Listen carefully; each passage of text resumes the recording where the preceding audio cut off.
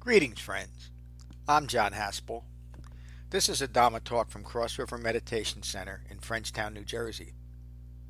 If you find benefit from this talk, please support the restoration, the preservation, and the presentation of the Buddha's Dhamma with your donation at becoming-buddha.com. Thank you.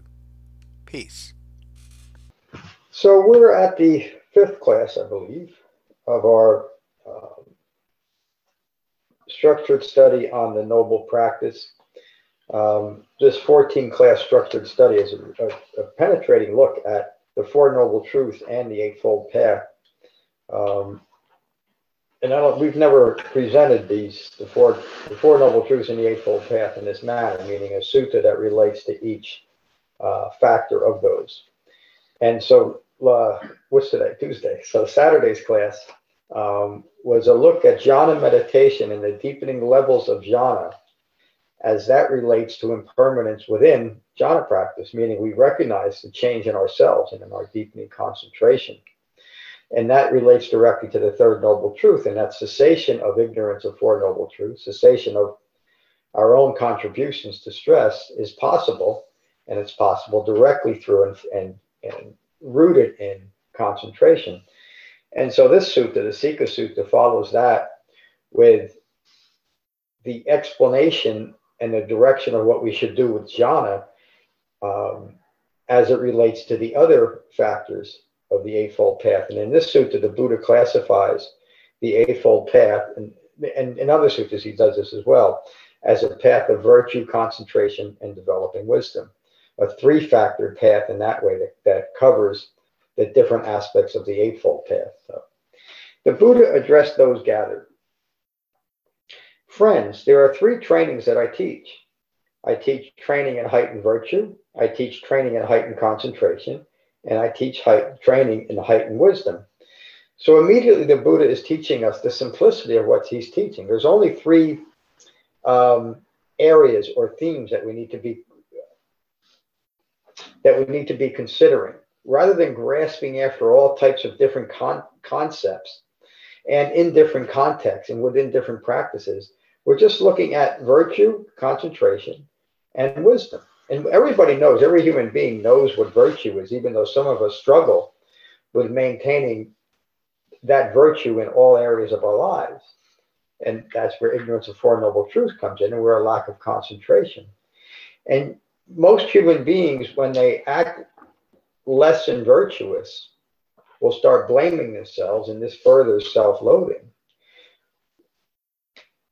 Without the true path to accepting responsibility, in other words, we can't really accept responsibility for our behavior unless we understand the root of our behavior, especially our behavior that we find hurting others. So you've heard me say this often, excuse me, and I promised myself I wouldn't get into this yet tonight, but here it is. Most of us feel a lack of control when we hurt other people inadvertently through reaction, through poor behavior, through everything that is contrary to right speech, right action, and right livelihood. And I say that inadvertently because I think back to the first time I yelled back at my mommy and daddy in anger. It hurt me, and obviously it hurt them, but I didn't understand why I was acting that way. And I felt out of control, even though at the time it was the only behavior I was capable of. And as we grow through our lives and we behave in less than virtuous ways now as adults, and we can't quite understand, why am I being aggressive in this way? Why am I being angry? Why am I being greedy? Why am I falling into greed, aversion, and deluded thinking? And we always blame ourselves, but what we're really blaming is an image of ourselves. And it's that image of ourselves that is fabricated. And it's that image of ourselves that concentration brings us the understanding, now framed by the Eightfold Path. So we can come to an understanding of our own less than ideal behavior by recognizing that it's a fabrication. And that really is the only way that we can resolve these issues of self-doubt and self-loathing, by recognizing they are just a fabrication. They are not me. We dissociate from those views that are connected with this less than ideal behavior in the framework of the Eightfold Path. Okay, this will become a little bit more clear as I continue. Then the Buddha explains, the training in heightened virtue brings restraint in speech, actions, and livelihood. So that training is being mindful of right speech, right action, and right livelihood. And we've learned in many classes exactly what that is. The Buddha doesn't even give something as simple as right speech, right action, right livelihood, up to our own image or conjecture. And it's a very simple explanation. And basically, all of it boils down to remaining harmless to ourselves first, and then to others. And if we can do that, and do that moment by moment, not outwardly, not so people notice, but in our own minds, we're no longer being aggressive with our own thoughts. Now calm will prevail. But it begins first here, with treating ourselves with dignity and respect, by recognizing who and what I am as a human being, a sixth property person and nothing more, now informed by the wisdom of an awakened human being, framed by the Eightfold Path. When we're able to do that, incorporate the virtuous factors of the Eightfold Path, the Buddha then teaches, this Dhamma practitioner remains pure in their behavior at all times. There's so much power in that one line, excuse me. And you've heard me say often that once the Eightfold Path is integrated, we recognize the true power of being a human being, because now we know we're good to go, meaning that fear that we develop through harming others inadvertently, and also by being harmed by others inadvertently and taking it personal, now falls away, because we understand that none of it is personal. We understand where our aggressive behavior rooted in greed, aversion, and deluded thinking arises from that deluded thinking. And we don't do anything about it. We don't analyze it. We don't blame others. We don't blame ourselves. We don't need to spend years in therapy, although therapy can help many people. When I say that, I don't mean don't utilize therapy. But what I'm saying is we must all get to the point where we stop blaming ourselves and others for anything. For anything. That's where liberation comes from. And as we integrate the Eightfold Path and understand that now I am good to go, I will no longer make decisions that will harm me or harm others, simply because of the integrating this Eightfold Path. That's power, that's liberation, that's freedom. And it occurs in our thoughts, doesn't it? And then our thoughts transfer to our actions that are always calm and peaceful. They're never aggressive. They're free of self-loathing, and they're free of greed and aversion. This is what we talk about when we're talking about wise restraint. The Buddha says they train themselves following these rules of behavior and understand the danger of even the slightest deviation. The danger to whom? The danger first to me. Why? Because I'm losing my mind. Of course, there's a concomitant danger possible to the world at large based on how her behavior manifests. But it's first to ourselves. And it's rooted in last week's class and what we're talking about here. It's rooted in the loss of concentration. Because how does a loss of concentration manifest in the world? I forget who I am. And I think I'm something other than what I am. And only what I am. A sixth property person having an experience in this moment. But if I've attached something rooted in self-loathing, rooted in a misunderstanding of myself, I can't help but react and protect that image. Is everybody following me? And so what I'm describing is living in this fabrication that the Buddha teaches us in dependent origination. From ignorance of Four Noble Truths comes fabrications. We start fabricating who we are in relation to the world. But because we're doing it, we're also fabricating what's occurring in the world, meaning we're taking what's occurring in the world personal. When we know that there's nothing personal in the world, it's what's occurring. How can anything be personal in the world? And these rules show us where these fabrications pop up. Dhamma teacher Ram. Say it again, please. So these rules and he calls the virtuous factor rules. Yeah. The rules are there to show us where in our behavior these fabrications keep popping up. Yeah, where they manifest. Why? So once we recognize it, we take ourselves behind the woodshed and beat the hell out of ourselves. So we recognize it and we gently let it go. There's no analysis, there's no blame. There's just a recognition that this is a fabrication. And the quickest resolution is recognizing what the Buddha told Bahia a few classes ago, many classes. This is not me. This is not mine. This is not what I am. That's not taking responsibility. Because within the Dhamma, we know we can't escape any responsibility for our behavior, but we learn to see it correctly within a view of understanding of fabrication. And so we can stop beating ourselves up over it. At the same time, we stop blaming others for the way they make us feel. Imagine that. Imagine being able to live in the world without being hurt by others' behavior, because we understand it. Even the most egregious behavior, we understand where it comes from. And we understand the distraction of needing to place blame, or even to place some kind of analytical, meaning within a societal view type of blame. Because then we fall into tribalism, which is just another form of I-making, isn't it? Now supported by more people thinking the same way, but thinking in a diluted way. I'm just thinking about that word rules in what he just said. In the Buddhist Dhamma, the rules are there to foster understanding. Period. In society, rules are there to stop behavior and change behavior. And to point where people are wrong. Yeah.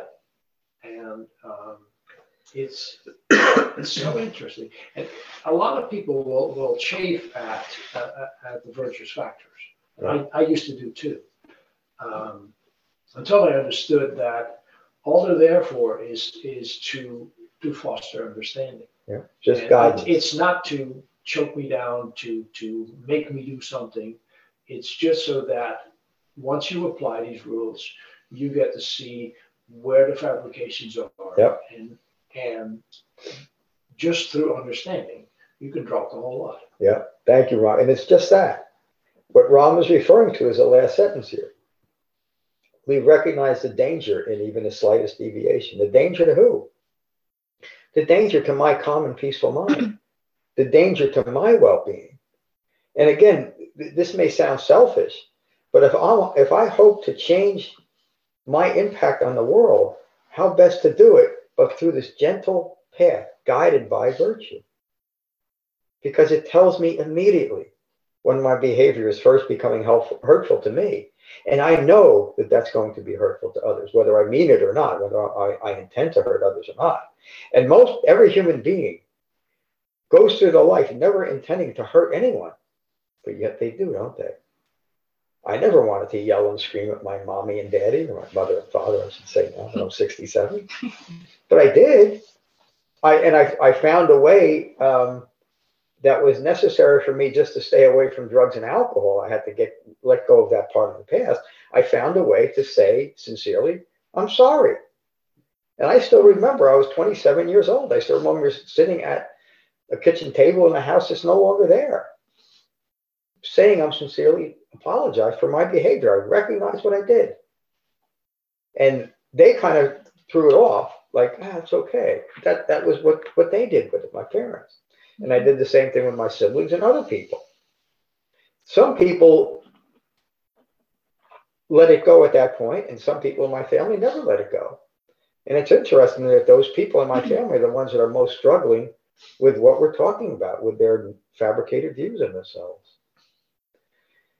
There's so much freedom in simply recognizing I'm a sixth property person, nothing more, having an experience in this moment that has nothing to do with me, save that I'm here. And in that way, no matter what is occurring, my mind is at peace, and I can contribute in a very healthy way to the fabric of the world I live in, to the fabric of society. At the very least, I won't be contributing something that is hurtful. You've heard me say the most loving thing I can do for myself and all other sentient beings is to take to the Dhamma and awaken. Because then I know I'm good to go in the world. Then I know I'm good to go. I can do no harm. Mm-hmm. When we do that, the Buddha says this is called training in heightened virtue, following right speech, right action, and right livelihood. We all know we can do it. Then he says the training in heightened concentration, meaning jhana, develops the concentration necessary to support refined mindfulness. Refined mindfulness is the mindfulness that holds in mind the Eightfold Path. This Dharma practitioner remains secluded from sensory indulgence and unskillful mental qualities, both on our cushion and off. They enter and remain in the first jhana, characterized by contentment or rapture and pleasure, born of seclusion, and accompanied by directed thought and evaluation. Again, we talked about this last week. We're just recognizing as we begin our jhana practice, our meditation practice, that concentration is increasing. And we're moving through these deepening levels of concentration, beginning with recognizing our directed thought. I find that I'm caught up in my thinking, I direct my thought back to my breath.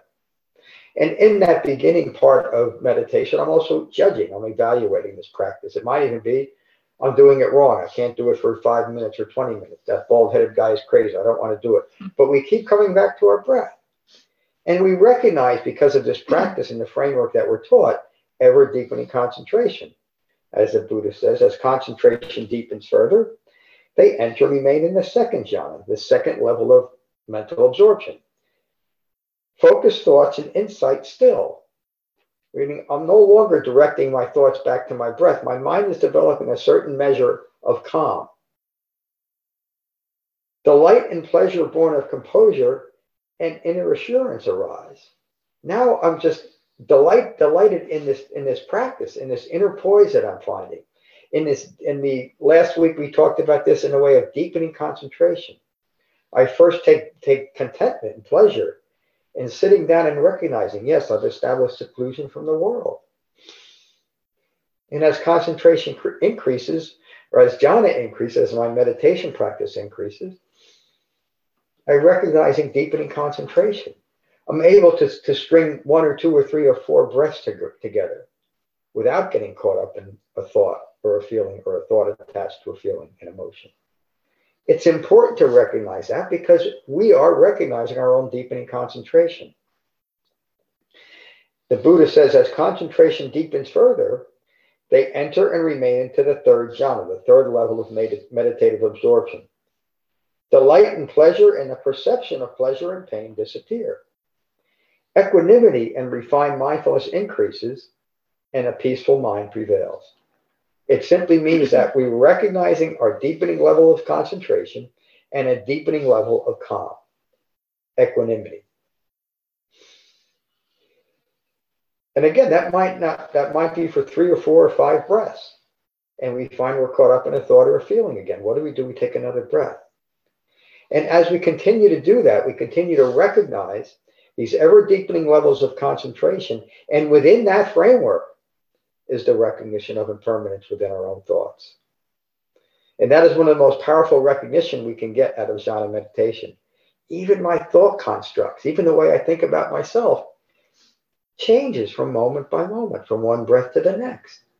It's a different thought, isn't it? And in jhana meditation, the distraction might be first a discussion I had that was unpleasant with my boss or a coworker. And later on in the meditation, it might be what I'm having for dinner after I get done with this meditation.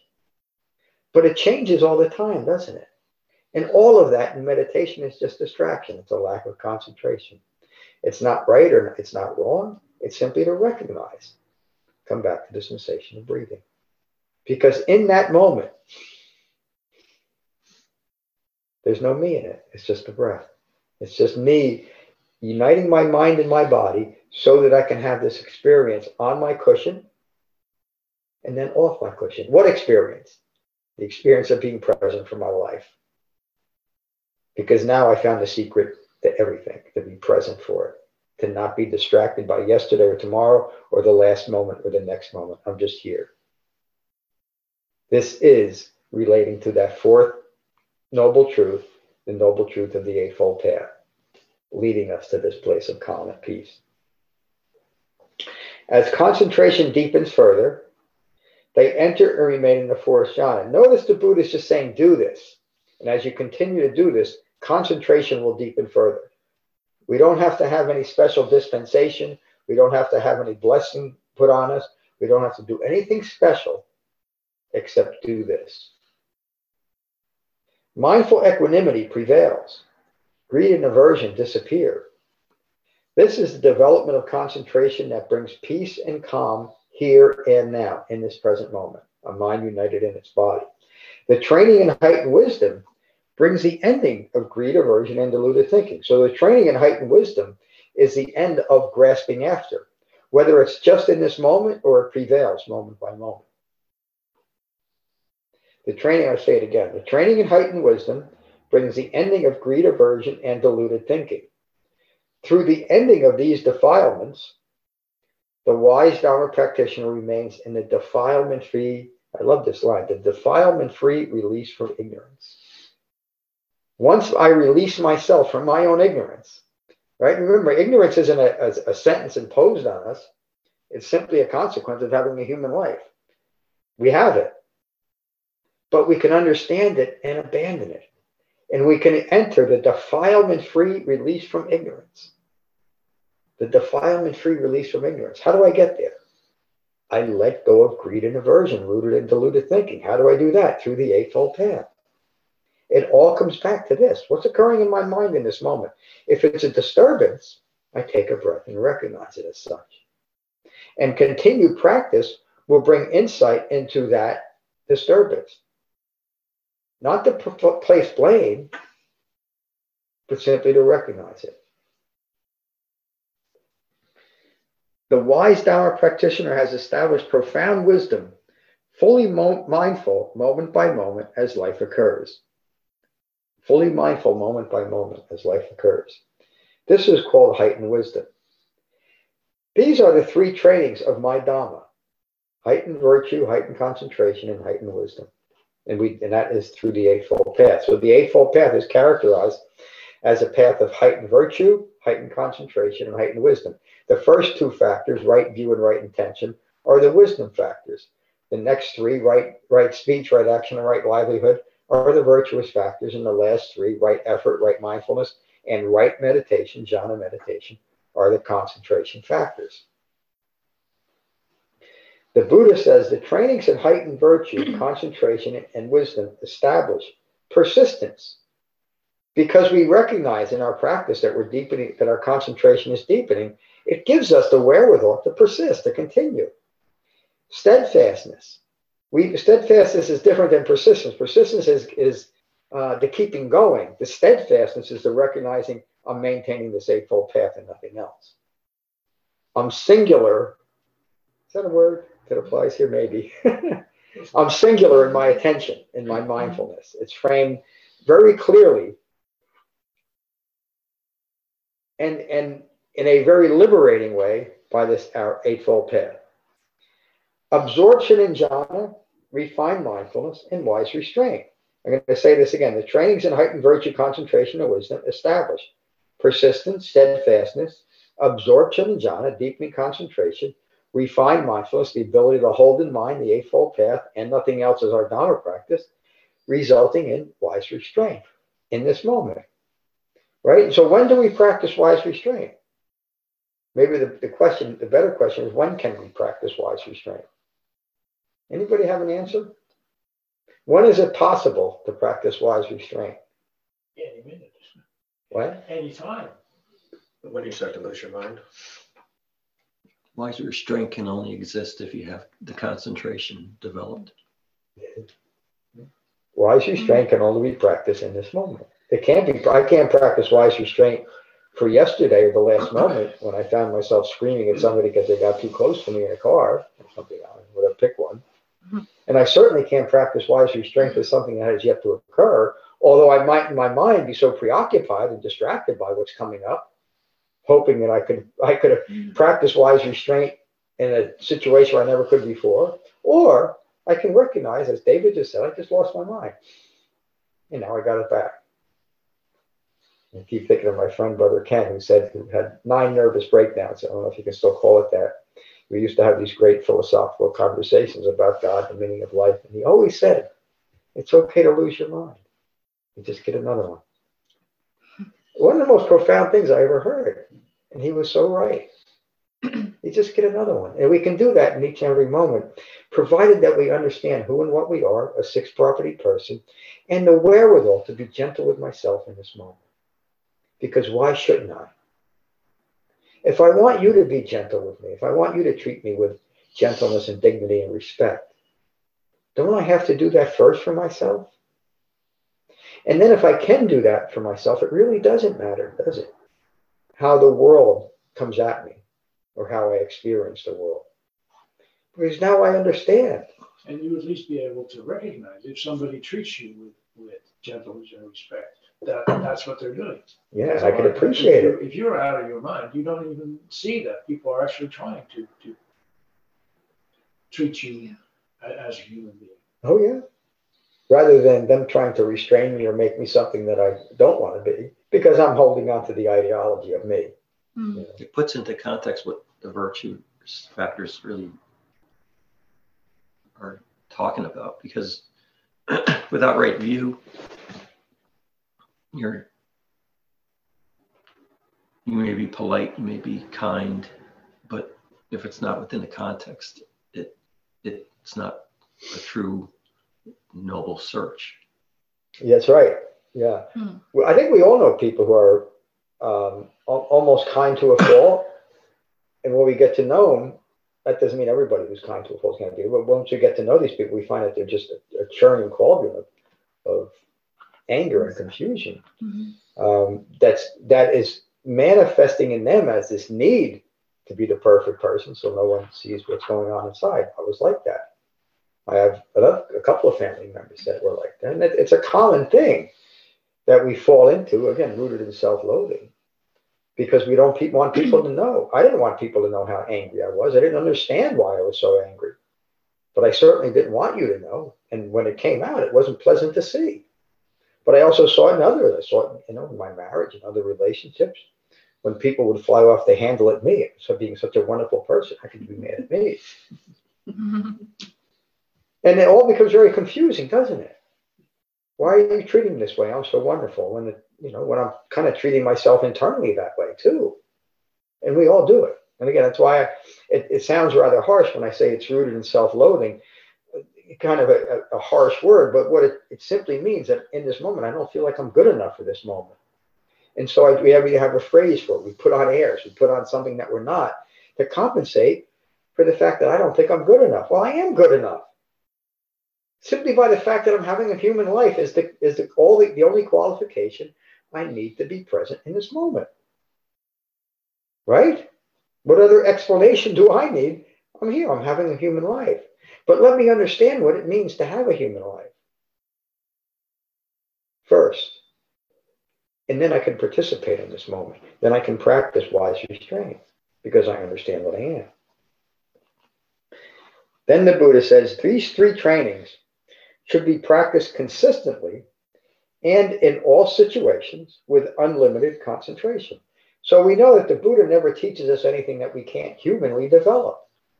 So this is also a teaching in a profound direction that the Dhamma takes us.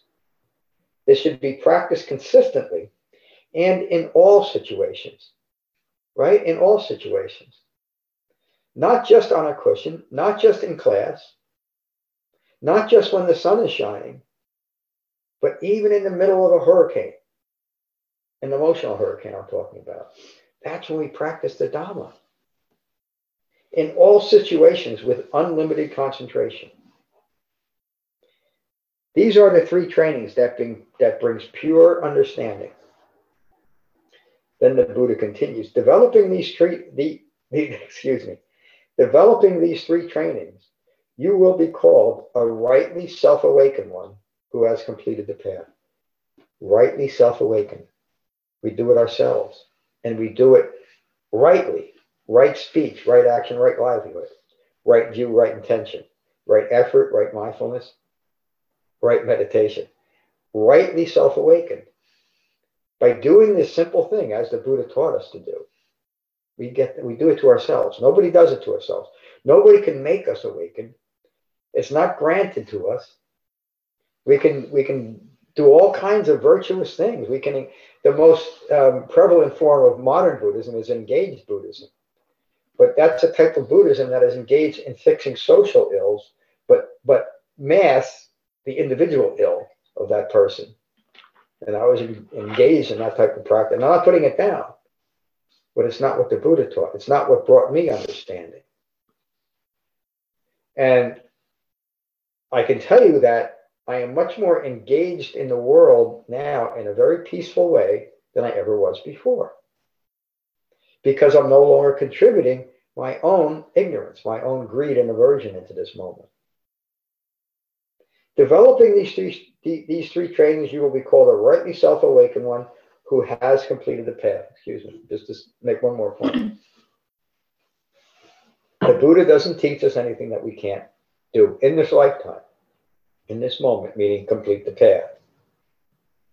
The Buddha continues, the cessation of ignorance of Four Noble Truths and the craving for self-satisfaction extinguishes the fires of passion. That's the end of tonight's sutta. Thank you all for listening. I'm going to go to Tom. Tom, how are you tonight? And I should say, anybody that doesn't feel like sharing, it's okay, but we'd love to hear what you have to say. And if you could come on screen, please, those that are hiding. Hello, Tom. Hi, I'm good. I'm going to observe noble silence. Thank you. I'm glad you Thank you joined for the tonight. teaching. Thank you. You're welcome. I'm teacher Brian. How are you? I'm well, John. Thank you. I think I'm going to take noble silence as well tonight. I'm happy to be here. Thank you for the I love teaching. it when I leave you speechless. Thanks, Brian. Who is right there? I can't see. Well, I know. Jane, how are you? I'm well, John. Thank you for the teaching. I'm just always struck by the fact that once you have the understanding that you're just a sixth property person and you can let go of all the things that you thought you were or you wanted other people to think you were, it is just so freeing. Yeah. So, yeah. Thank you, Jane. Thank you. Hello, Julia. Thank you for the teaching. Yeah, I mean, I'm really just a reference point to what's occurring, but I find myself trying to protect myself and make myself feel safe, but really, that's stressful. And yeah. I'm also kind of speechless too. Yeah, that's nothing more. Thanks. Thank you, Julia.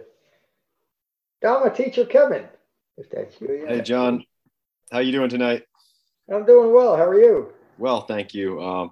Thank you for this teaching. It's an auspicious teaching to hear, especially with this holiday time. And when we find ourselves getting to know the quality of our mind and understanding how to live with a calm mind, that's an auspicious moment. That's an auspicious time. So I think this is a timely sutta for me. So that's all I'll say tonight. For all of us. Thank you, Kevin. Hello, Jane.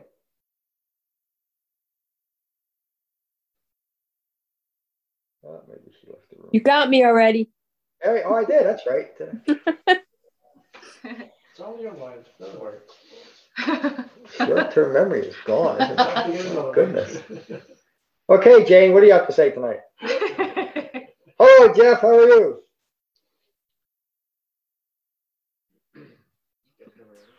Well, John, thank you for the teaching. I'll remain silent tonight. Thank you. Glad you joined us.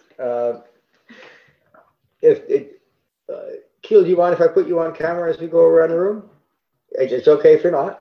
It's okay. Here's Keela. Good to have you back, Keela. Good to be back. What a wonderful teaching. It taught me I've been away too long. Thank you. Thank you for joining us tonight. Brad, how are you? Good to be here. There were a lot of nooks and crannies in there, and I'm glad I was here to hear them all because I needed to hear all that again and get back to my breath and yeah, not taking anything personally was it still takes practice, but that was one of the biggest accomplishments in my Dharma practice. Yeah. And it's the essence of it. You've noticed quite a progression of that, haven't you? Of not taking things personal. Yeah. And knowing when to apply it. We talked about that. Yeah, it took years. Yeah, but time well spent, right? Oh yeah, yeah. Okay, Thank you. I think I can't really tell. I think you're on camera, Laura. Yeah, I'm really glad that I didn't have class today so I could be here. But now I know I have to go home and apologize to my dad because, I mean, it really does take unlimited concentration at all times in all situations because I was at home, I was trying to finish my homework and I'm just so exhausted. And then my dad comes up, he's trying to change the doorknob and I'm like yelling at him, like, why are you fooling around with the doorknob? And I just got so angry for no reason. I could have just been, I could have been kinder, but I guess, it was inexcusable that I was out of my mind, like Ron was saying, and my dad was trying to do this nice thing. And maybe it was, maybe the wrong time to do it. He could have done it at a different time when I wasn't trying to like focus on my homework. But again, that's just, I didn't practice the wise restraint, but, I can go home and I can apologize and talk to him. And, but it just shows me, that I really lost my mind. I got angry for no reason. And, this, sitting in meditation tonight, though, coming back to my breath and just slowing things down, really helps me understand that better. So thank you, John. Yeah, thank you, Laura, for saying that. You just recognize that you're a human being, right? That's all. Yeah, it's amazing though how you can be so angry and hurtful, even just in little situations like that. It's like, what is wrong with my mind? But go get another one. And it won't lead to anything because you recognize what you've done and you're gonna set it right immediately. Yeah. That is remarkable. Thank you for that.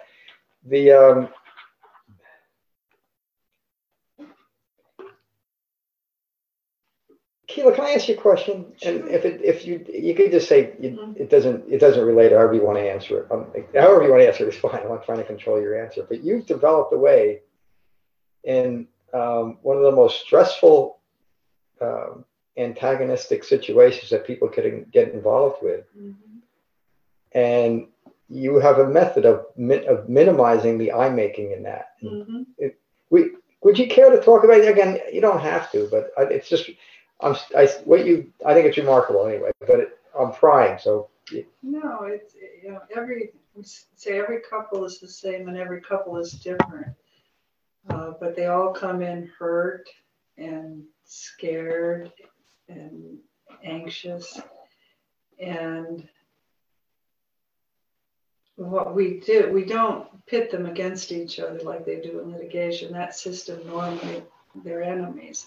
What we do is create a climate where there are two people going through a time of struggle, dismantling their lives together and creating two separate lives. So we just adjust their focus away from he did this, she did this, into we need to do this to move forward, to create two separate lives with the most important concern being the well-being of our children. So it's a focus shift away from the past, and we are looking at the future. Yeah. In a healthy way. Yeah, and it's a strange thing that we've let litigation be the resolution for two people getting divorced, rather than that it took someone like you to develop a much more rational model. Because why would we decide, okay, we're getting divorced, let's go in front of a judge and fight it out? But don't you think that's true of all conflicts? People see it as, me against that other person, as opposed to, we have common goals of living a happy life and whatever. So you know, it's not winner takes all. It's, you know, we both win. We find a solution that works best. Yeah. And it's also a way of, you know, litigation is an application of rules. And what you're doing is the application of understanding. Yeah. It's a lot of education and understanding. Yeah. And just slowing it down so that people listen to each other, understand each other, and find that common ground, especially when children are involved. Yeah. Thank you for Sure. explaining that and getting into it. Dharma teacher Ram. No, thank you for the teaching.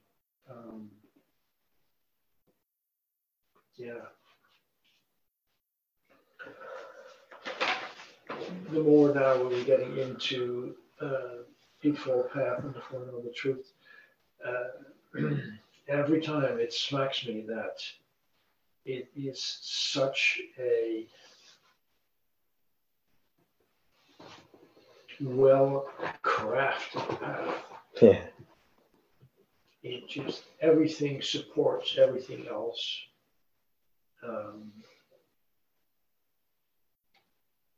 You know, you don't have to dive, you know, you don't have to analyze it, but when you do, it's astounding how well it all fits together. And every time I run into a sutta where parts of the Four Noble Truth and the Eightfold Path are kind of expounded. It's just, I marvel at that, how this fits together, you know, and it's really, because it works and because it's based in reality, you know, this is not a theoretical framework. It's something that works. You know, he lived through it and he said, here it is. You know, this is how I got there. And, you know, I kind of formalized it, but it just works. As you're talking, I keep thinking, and there's nothing superfluous. It's just, no, there's no fluff. It's just, this is it. No. Actually, he spends a lot of time, you know, throwing the fluff out, you know, or whatever fluff is being brought in, like, can we try this? No. Fluff. This. And the consistency through the, no training. You know, I guess there's almost 400 suttas restored in there. Every one of them teaches exactly the same thing in different ways. That was the thing that kind of hit me like a ton of bricks when I first realized that. Everything the Buddha taught was in this one narrow context, and to not take anything personal. And then you see how much people have tried over the millennia to not do that. Yeah. You know, with such persistence. Even during the Buddha's time. Yeah. You know, they wanted to change what he was teaching. Even his own, I mean, Devadatta comes to mind, but there were many others that wanted to take this. They saw the Buddha's popularity, and so the power went along with that popularity back then.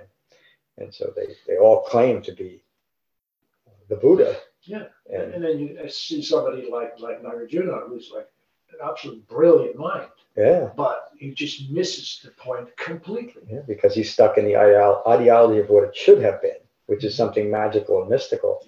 And he had an understanding, I think, of what the Buddha was trying to teach, but he had to apply it in mystical ways and magical ways, because that was what it had to be. And again, Nagarjuna wasn't right or wrong. He influenced a lot of people in a certain, he still does, you know. But that's not how the Buddha taught his Dharma, meaning that the other practitioners during his time, he didn't denigrate them or make them wrong in any way. But it was always clear that I teach this is what we practice, and they're doing something else. And that's the only difference between us and every other Buddhist or human being in the world. Right? We are no different. We can't be any different. We're all sixth property people, and we're doing this in this moment. And it brings us this benefit. That's it. Right, Dharma teacher David? Right. It just shows that it's not linear. It's integrated. And it just shows when you're not in the right view. Yeah. That's it. And for like Laura, at that moment, she's now aware of the hindrance that was arising. And because she's integrated the entire Eightfold Path, she's gentle with herself. And that next moment allows her to think how she's going to approach Pete the next time. Yeah. And even though someone who you just described, what's his name? Nagarjuna. He's simply in the wrong view. Sincere, but in the wrong because view. He's trying to make it something different. Yeah. And it doesn't have to be. So, you know, it's a limiting practice. It's a limiting Dhamma. Yeah. But it's limiting for a purpose. Because once you try to do something different, it's going to cause distraction and suffering. So. Thank you. I get not to beat up on poor Nagarjuna. He's been dead for 1,400 years, at least. But his whole, I think Ram's probably the only one here that's ever read Nagarjuna. I probably haven't. Well, don't, because it hurts. Yeah, right. It's the same thing as reading the Abhidhamma. It's like that. He concludes, or people conclude his whole teaching into this phrase, think not thinking. It's a denial of who we are as human beings, isn't it? But because that thinking relied on a magical and mystical application of where we go with this, it had to be annihilation, think not thinking. And I used to try to figure that out for about 8 minutes. I was a Nagarjuna follower. And I thought, well, how cool is that to have to not be able to just get to that point where I don't have to think all the time. Because I thought the problem was my thinking, what was hurting me. No, it was my relationship to my thoughts. Right. And so thinking, not thinking is annihilation. It was the same for me. When I went out, on my search, the driving factor was, I'm thinking too much. That's all I do. And so, I got into the same thing, like, how can I stop this thinking? Yeah. And, it took 40 years to ditch that effort. But you did. But I did. Yeah. And it's the same thing that we resolve either in not thinking, think not thinking, annihilation, or that we all resolve into the realm of emptiness or nothingness, which is so appealing. I mean, I was striving for that for quite a few years. And again, I'm not putting down modern practices, it's just different. But that's annihilation too, isn't it? That we aspire to the realm of nothingness or emptiness, as if somehow that's desirable or even peaceful, because we don't understand what we're doing here. And it was the Buddha who first realized at a profound level what we're doing. We're being human beings, and it's the only thing we can be. It does not mean, the Buddha never said that nothing ever happens after death. He said it doesn't matter, because we can't know. But what we can know is this moment, and we can have this human life if we'll get out of the way. If we'll get out of the way. And then peace prevails, right? Because then there's no I making. It's just me. Yeah, and that annihilation, that's the exact, and the not thinking, that's the exact opposite of what David was talking about with being gentle with yourself. And it's amazing how I realized when David said that, even though I hear that all the time, be gentle with yourself, it releases, it's amazing how being gentle with yourself, it's not complacency or laziness or, it's actually, it allows me to release myself from my stubbornness. Yes. It's amazing how, oh, wow, now I'm being gentle with myself. Now I'm not stubborn. Now I can apologize, because before I used to just cling, and it would be so hard for me to, give my parents an apology or something. But it's amazing how, the being gentle aspect really helps you be proactive, and you recognize a liberation in it now. You have this tool to free yourself from your own behavior and the views you're holding of your behavior. And then we get to the point where we don't have to be concerned with our behavior anymore because we've integrated the Eightfold Path. Yeah. Our minds are calm and at peace, and I'm no longer in competition with anyone, including my own parents. Mm-hmm. You know, it comes back to this whole thing. We're just being human beings. When I think I'm not enough, which is what most human beings are born into, that thinking in one way or another. I mean, our society is kind of built around find out what you're doing wrong, beat yourself up, and then you'll get better. It never works, does it?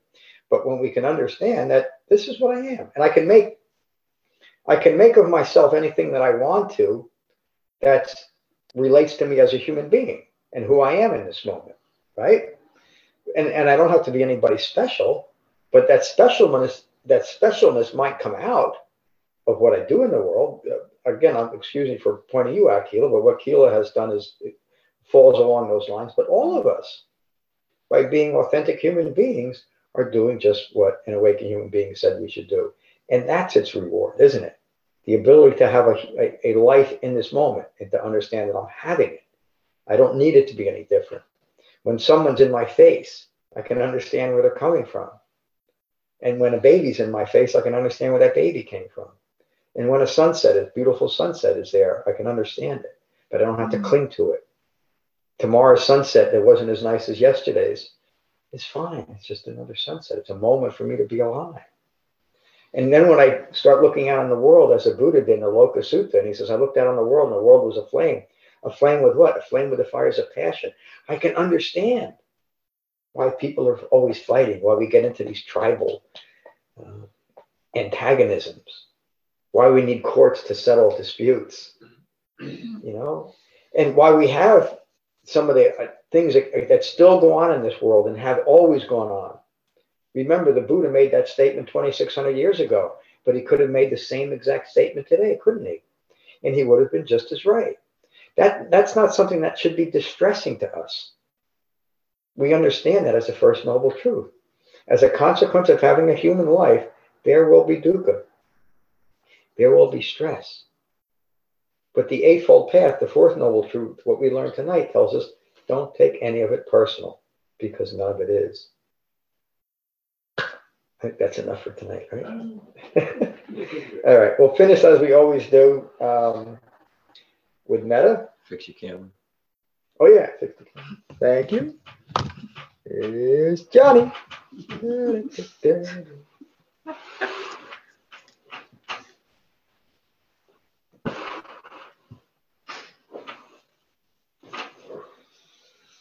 No questions remaining? Okay.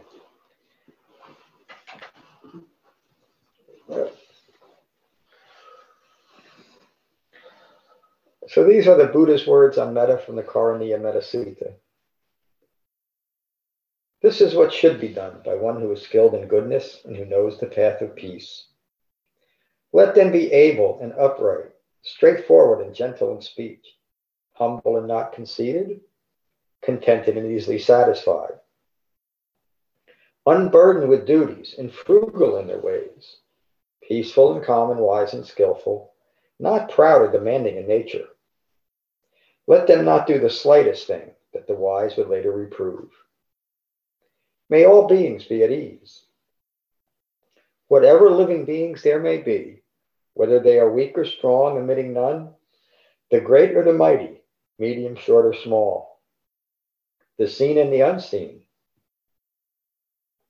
those living near and far away, those born and to be born. May all beings be at ease. Let none deceive another or despise any being in any state. Let none through anger or ill will wish harm upon another. Even as a mother protects with her life her child, her only child, so with a boundless heart should one cherish all living beings. Radiating kindness over the entire world, spreading upwards to the skies and downwards to the depths, outwards and unbounded, freed from hatred and ill will. Whether standing or walking, seated or lying down, free from drowsiness, one should sustain this recollection. This is said to be the sublime abiding. By not holding to fixed views, the pure-hearted one, having clarity of vision, being freed from all sense desires, is not born again into this world. Thank you all for a wonderful class tonight. Thank you, John. Peace. Thank you, John. Thank you for listening. I rely on donations to support the continued restoration, preservation, and presentation of the Buddha's Dhamma. If you find benefit here, please consider a donation at becoming-buddha.com. Thank you. Peace.